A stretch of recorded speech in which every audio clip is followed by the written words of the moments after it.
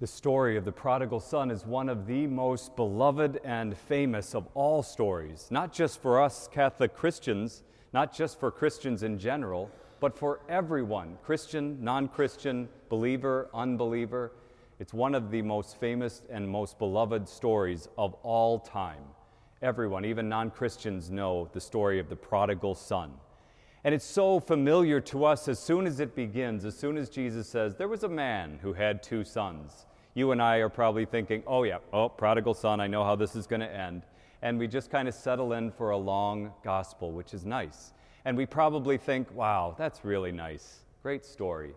But we need to remember that when the people first heard this in Jesus' day, they weren't smiling, saying, oh, that's so lovely. Tell it again. They were angry, actually. They were angry for 2 reasons. Number one, I think it became clear to them as Jesus continued with this story that he was saying they were the older son. Because remember, it says Jesus addressed this parable to the people who are complaining that he was eating with sinners. So they're like that older son. So they realize that as the story goes on. Wait a minute, he's saying we're like that older son. But even worse was the way the father in Jesus' story treated the younger son. You know, they were listening probably and kind of understanding, agreeing, nodding along with the story, until that part where it says the son then, having stolen the father and the brother's property and went off and then swallowed it up and with a life of dissipation. And says Jesus puts in with a life of prostitution and everything. Jesus is really laying it on thick there. And he comes crawling back to the father and he's practicing his act of contrition. Father, I've sinned against you and against God. I no longer deserve to be your son. Father, I've sinned against you and God. And he comes crawling back. And up to that point, it sounds like an okay story. But then Jesus says, the father catches sight of his son way far away and is moved with compassion. Now, wait a minute. Moved with compassion. He should be moved with anger. And he runs out after his son.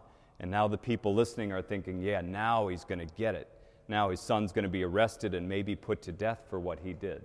But then Jesus said he embraces his son and kisses him and orders that a robe be put on him, a ring on his finger, kill the fattened calf, let's have a party.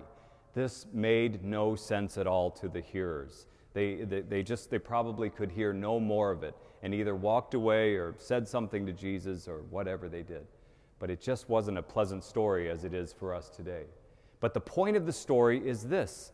Jesus tells us that God, our Father, is like the Father in this story, who, when we come back, when we turn toward him, when we even have an inkling of being sorry for our sins, rushes toward us and embraces us and forgives us. This is all God's doing. It's not as though the Son figured it out. He wasn't at home saying, I think if I go back and I approach him this way and if I say these words, he's going to forgive me. No, his son was at his lowest place and went crawling back to his father. His father runs out to him, makes this big scene, and brings him home fully restored. This is, I believe, the point of Jesus' parable for us.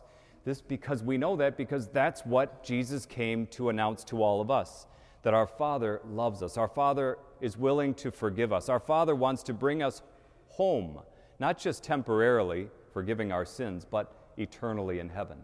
And this is the reason why Jesus came and died for us, so that he could bridge that gap, so that he could gather all of us, God's children, and present them to our Father.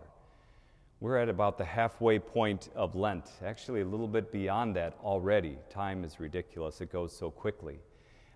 But as we move now, between now and Holy Week, now and Good Friday, we will move closer and closer to the cross. We will be called upon to reflect on the cross, on the meaning of the cross of Christ. And we get a great, not a hint, but we get the teaching in today's second reading from St. Paul. St. Paul says this, God has reconciled us in Christ, his Son. He made him, Christ, who knew no sin, to be sin for our sakes. That's one of those things that we're very familiar with it, and we think, that makes sense. He made him who knew no sin to become sin. No, it makes no sense at all. That makes no sense. God, who had nothing to do with sin, who is the antithesis of sin. Sin is the realm of the devil. But God loves us so much that he rushes out toward us in his Son, and he became sin and offered his own life on the cross for all of us. So that we're not only forgiven, we are redeemed. We are saved in Jesus Christ. The cross of Christ is the center of everything that Jesus came and did. He didn't just come and tell great stories or perform miracles that wowed people. Everything he was about was showing us that God loves us. God has sent him to come rescue us and save us and bring us home to heaven. This is what we will celebrate for the rest of Lent. Really, we celebrate it at every Mass, but especially now, between now and Good Friday. So as we keep marching toward Good Friday, that is the crucifixion of Christ, our salvation, I pray that we may remember two things. One, we may remember that this is all God's doing. This is God's initiative. We don't deserve it. It's not as though we figured it out or God decided that we were ready or anything. God wanted to save us. This is what we will celebrate in the next few weeks. Secondly, as we march toward Easter and before that Good Friday, I hope that you will spend some time contemplating the cross of Christ. In this place or at home, even on a little rosary, I just invite you to spend time contemplating the cross. It doesn't make any sense to us, but it's God's way of saving the world. In God's wisdom, he made Christ, who knew no sin, to become our sin for us, so that we might be saved and brought home to heaven. I pray that that may be our reflection between now and Good Friday, so that having celebrated Good Friday with hearts renewed, we will be more than ready to celebrate the resurrection, to rejoice with all the angels and saints, to thank God for the gift of salvation.